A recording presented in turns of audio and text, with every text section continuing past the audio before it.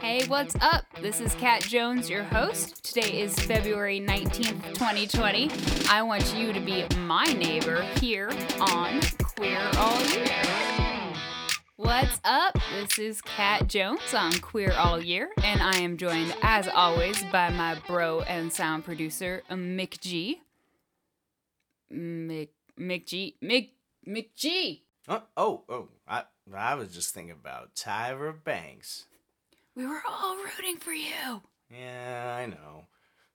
No, it's from America's Next Top Model. You know I don't watch that.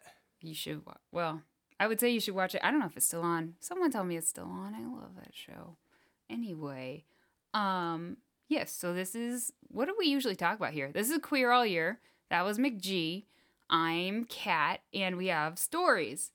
We have fun stories and then maybe not so fun story. And then we have a story that's not really LGBT related, except for the fact that it has to do with Hamilton, and that makes it LGBT related, and theater nerd related, and all of that. So I'm going to start in on our first story, which is about the New Jersey Civil Union Act. And that was, the New Jersey legislature passed a bill on December 14th, 2006 to create civil unions for both same and opposite sex couples, and it came into effect on February 19th, 2007. And so under this bill, a civil union between in a same-sex couple would give them pretty much all of the same rights as a married couple in New Jersey. This was New Jersey. I don't remember if I said that. Which, you know, obviously we're differentiating civil union and marriage right there. So obviously it's not marriage equality, but you know, it was a start. Unfortunately, since the Defense of Marriage Act, or DOMA, I think, do we call it DOMA? We call it DOMA. Since that was still in existence, the civil unions were not recognized federally. So while the couples could get state rights and that kind of thing, they could not get any of the federal rights that are given to married couples and civil unions, and, you know, what is it called? Common law marriage, those kind of things. Common law actually tends to have a lot of protections, which is interesting. So under this new law, it ended the existence of domestic partnerships pretty much in New Jersey for both the same and opposite sex couples. Only people over the age of 62 were allowed to enter into new domestic partnerships. It didn't dissolve existing ones, though. So if you were in a domestic partnership, you could still be in one, you know, if you were in it when the law came into effect. But if you then went on to have a civil union, then that dissolved your domestic partnership and you couldn't get back into it, I guess. I'm not really 100% on what, I guess that would be a downgrade. I guess domestic partnership is a downgrade from civil union. And so I'm not really sure at what point you would want to downgrade to that rather than, I don't know. Do you divorce in a civil union? I'm not really sure. But in any case, if you decided to get into a civil union, you were no longer in a domestic partnership. And you could not enter a domestic partnership unless you were over the age of 62. And I guess I need to do more research into what the difference is there, because I was looking into it. I don't see, I mean, obviously one is much more legal, but I didn't, maybe it's just because I'm like, it's not marriage, so it's whatever. But it's not whatever. I should know about it. Either way, civil unions aren't marriages, and so while it was an advancement, the struggle carried on, and activists everywhere were like, well, good try. Let's get marriage and get rid of DOMA, which, that was a fight. So anyway, that was a really short one. And since it was short, we're going to go on to a little segment with McG. Hey everybody, today I'd like to talk about some cool old folklore. A lot of people will think I'm talking about Lord of the Rings when I mention a golem, but this term has a much more ancient past. Alternating between being a protector of the Jewish people or misunderstood beast, the golem is a fun story from not such a fun time. A golem is an anthropomorphic piece of clay and would, according to Jewish folklore, come to life and have superhuman strength. Many were placed at the entrances of ghettos in Imperial Russia to ward off the constant attacks on Jewish communities that were known as, are now known as pogroms. However, they can come with a catch. Golems are not intelligent and will take orders literally, often winding up with undesired results. So, for example, asking for $1,000 might get you 1,000 antlered animals, not money. You know what I mean? Anyway, I'm McG, and this is a little segment. Hey, Fred. Francois Clemens, hi, welcome. Thank you. How you doing? Fine, how are you today? Fine. My feet were tired, so I thought I'd just soak them for a while in this water. Does it make him feel better? It does. Would you like to try? Sure. Okay, here. If you're not aware, that is the iconic scene in Mr. Rogers' Neighborhood in which Mr. Rogers and Officer Clemens, who is a black man, share a little wade in their kiddie pool. They just, it's a hot day and their feet are sore. So they both stick their feet in the kiddie pool and sit and sing a song about different ways to love people. And it's a lovely scene. And it is in response to all the racial tensions that were going on at the time. It was in 1969. And Mr. Rogers knew that kids were still being segregated in pools, even though it was against the law. He knew that black kids were being either kicked out of pools or, in one case, I believe it was some owner of the pool or someone who ran it poured acid on kids. And I think that was before the Civil Rights Act. But at the same time, still, I mean, if that was going on then, of course it was still going on. That's just, the Civil Rights Act didn't end everything immediately. So Mr. Rogers saw all of this awful stuff going on, and he was friends with Francois Clemens, who was, like I said, Officer Clemens in the show.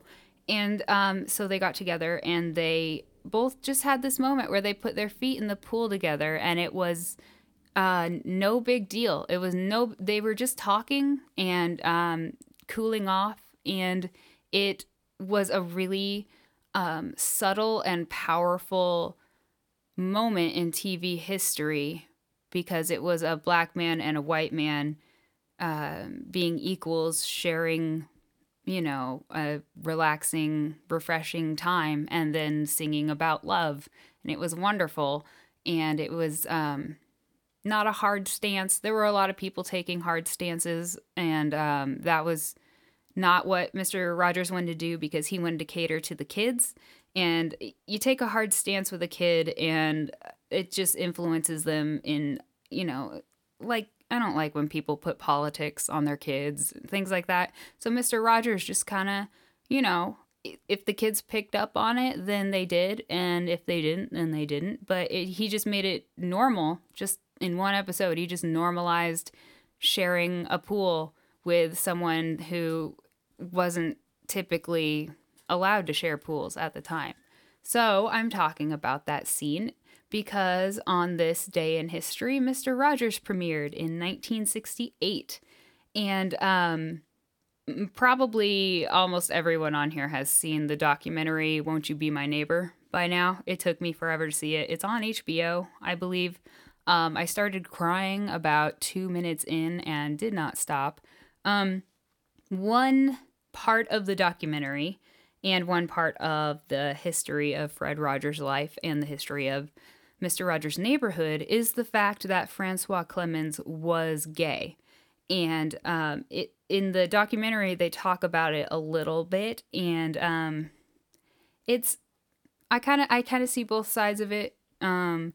We obviously there's no mention of homosexuality in Mr. Rogers at all, Mr. Rogers' Neighborhood, and that was not really. Mr. Rogers didn't condemn it, but there was so much stuff going on that he wanted to tackle and that Francois wanted to tackle in the world that they just they needed to keep their viewership, who were very Christian, and they were taking these hard stances, but like very subtly, like hard stances on racism and, you know, self-image, that kind of thing.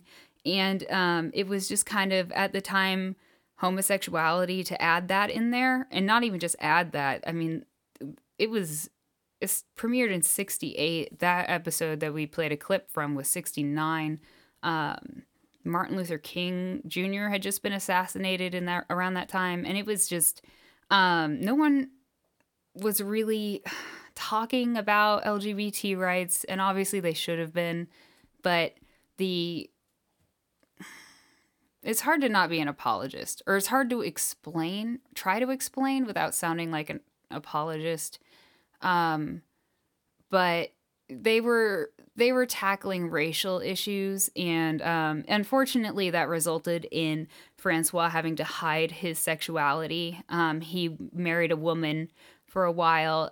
He was once not caught, but seen in a gay club in the village, and Fred Rogers had to go up to him and be like, "You can't be seen in those places. You know, I have no problem with you being who you are, but you are a face in this show and you represent this show, and you just can't really be seen out like that because it could really hurt viewership. It could hurt the show. It could hurt you, especially as a black man at the time. A gay black man was a very dangerous person to be, as it kind of still is dangerous to be.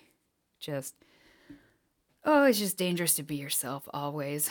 But Francois he never had a bad word about Mr. Rogers for it. He never he was completely understanding of it, and he was more than happy to kind of keep that side of himself on the down low, although he was also very happy to finally get to express himself afterward and start dressing like crazy. I just love how he dresses now, and he compared himself at some point, I think, to like RuPaul in terms of how he would dress. He would be like, I couldn't show up on set all RuPaul or something. He's just, I mean, that he's in the documentary for a little bit, and he is just a sweetheart, and he explains all of this better than I do.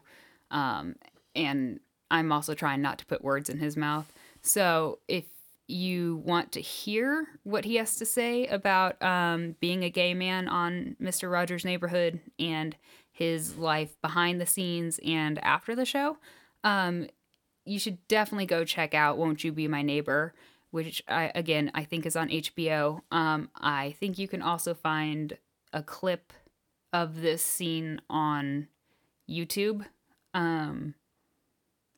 It's probably one of those clips that's going to end up getting taken down and then reposted and taken down, reposted. So you might have to search a little bit, but it was a really interesting thing to learn. I'm sure a lot of people already knew it because people are better activists and advocates than I am, but seeing it in the documentary was it was really interesting to learn. It was really interesting to see how he has lived his life. And then I guess I should also mention that there is a lot of gossip that Mr. Rogers himself was bisexual. And you can find some quotes out there that you can interpret that way. You can find some parts in the shows that make people interpret it that way. I am personally not on the fence about it. I'm kind of almost in a place where I don't care, I guess. I know representation is important, and it would be amazing to have such a beloved person in our camp. But at the same time, I feel like Mr. Rogers transcended just about everything. He was like an image. He was like an icon kind of, and so he was just this person that anyone could see themselves in. So whatever you are, you can kind of see that in him, and I think that's really important. There's never really been a mirror of each individual person on TV other than Mr. Rogers. So I think he's bisexual, and he's straight, and he's gay, and he's trans, and he's agender, he's asexual, he's everything that is good in the world, I think, is what he embodied on that show. And I remember I remember learning a lot about tolerance and love and equality and accepting people from that. I think if more people had been brought up on Mr. Rogers, and if we had more people today watching Mr. Rogers, maybe it might be a better world. And I think it would be a better world if we all tried to be like Mr. Rogers. So that's just something to think about. You can yell at me about being an apologist in our Facebook group, Queer All Year Fam. Feel free. And now for something completely different. We are going to talk about Aaron Burr, sir. So this is just a real quick thing. It has nothing to do with LGBT history. I'm sure I could force some sort of, there's rumors about Aaron Burr or something, but I'm not going out and digging up in people's past unless I have to. When I have to, it'll be Hamilton. But so on this date, well, let me give you background first. So Aaron Burr was vice president until 1805, and then once he was no longer vice president, he did this weird thing where he tried to stage a coup, and it's very convoluted and debated, and historians are really not sure exactly what he was trying to do or exactly what happened, but that's because people at the time seemed to not know exactly what he was trying to do or exactly what happened.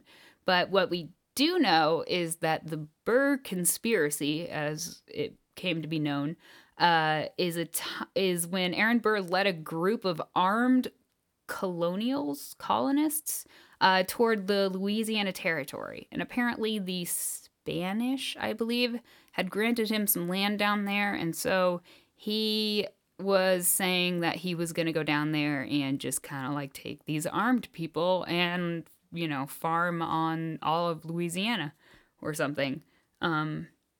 But we do know that while he was still vice president, he met with the British minister to the United States, whose name was Anthony Merry, and he outright offered to give the British Louisiana if they would give him $500,000 and post their ships in the Gulf of Mexico.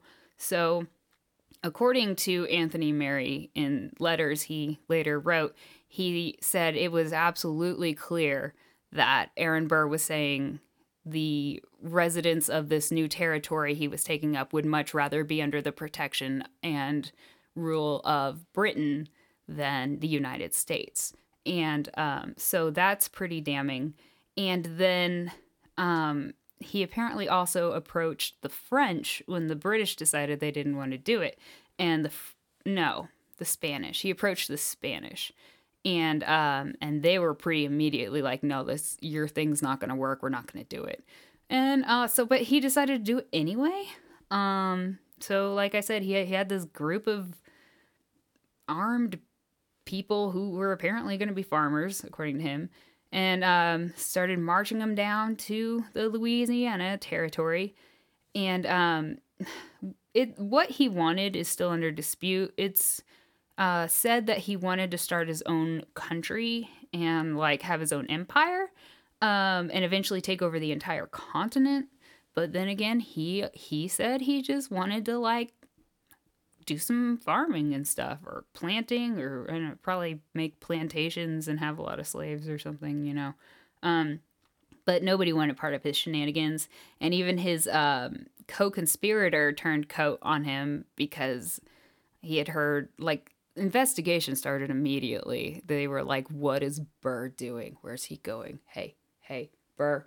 And so he turned tail real fast and turned him over.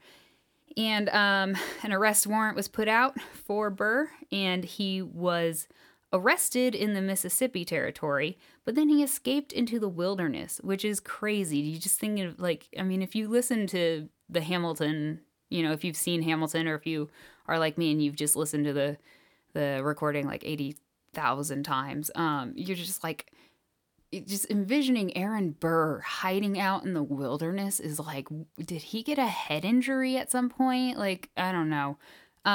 But so anyway, he was recaptured on February 19th and sent back to Virginia for trial. So that's where he comes in on the 19th. And they had quite a time defining what treason was. They decided that intent itself wasn't good enough.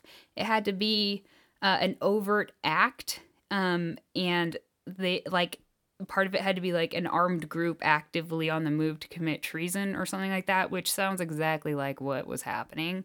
But I think they couldn't prove that Burr had the intent to commit treason, and you had to have the intent to commit treason and be acting toward treason rather than just having a bunch of, you know, guns and going to take over a place and say, hey, no, we're not doing treason, we're just taking over a place or something. It was, I don't know. In any case, he was acquitted, and but it ruined his political career and his personal life, which should have been ruined when he killed Alexander Hamilton. It didn't do him much good then. But in any case, I wanted to talk about Aaron Burr because I saw that and I was like, what on Aaron Burr arrested for treason? So, yeah, Hamilton nerd right here. I'm a disgusting thespian. So I had to talk about Aaron Burr being weird. And so that was our last story because why would I even put that story in? I don't know, because I like Hamilton. So I am going to talk about our social media. You can find our Facebook page, Queer All Year. You can join our Facebook group, Queer All Year Fam, where you can yell at me about historical inaccuracies about Aaron Burr or apologizing for Mr. Rogers. That's his name, Mr. Rogers.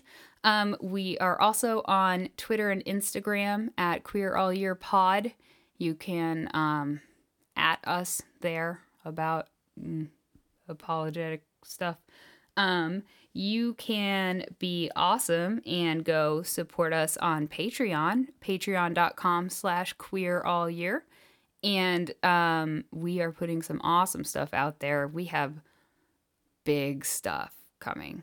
It is really cool. I mean, there's already bloopers and bonus episodes and all that sort of thing. We're gonna start having like physical stuff, like stickers, hopefully, and maybe magnets, and basically just anything I can get my hands on, and just send it to everybody. So sign up, and I will send stuff to you. If you would be so awesome as to help us get to as many ears as possible, we would love it if you would review and rate us on whatever podcatcher you use. It does us most good if you use the Apple Podcasts little purple app on your phone or whatever Apple product you use, unless you don't have an Apple product, and then rate and review us wherever. We love it.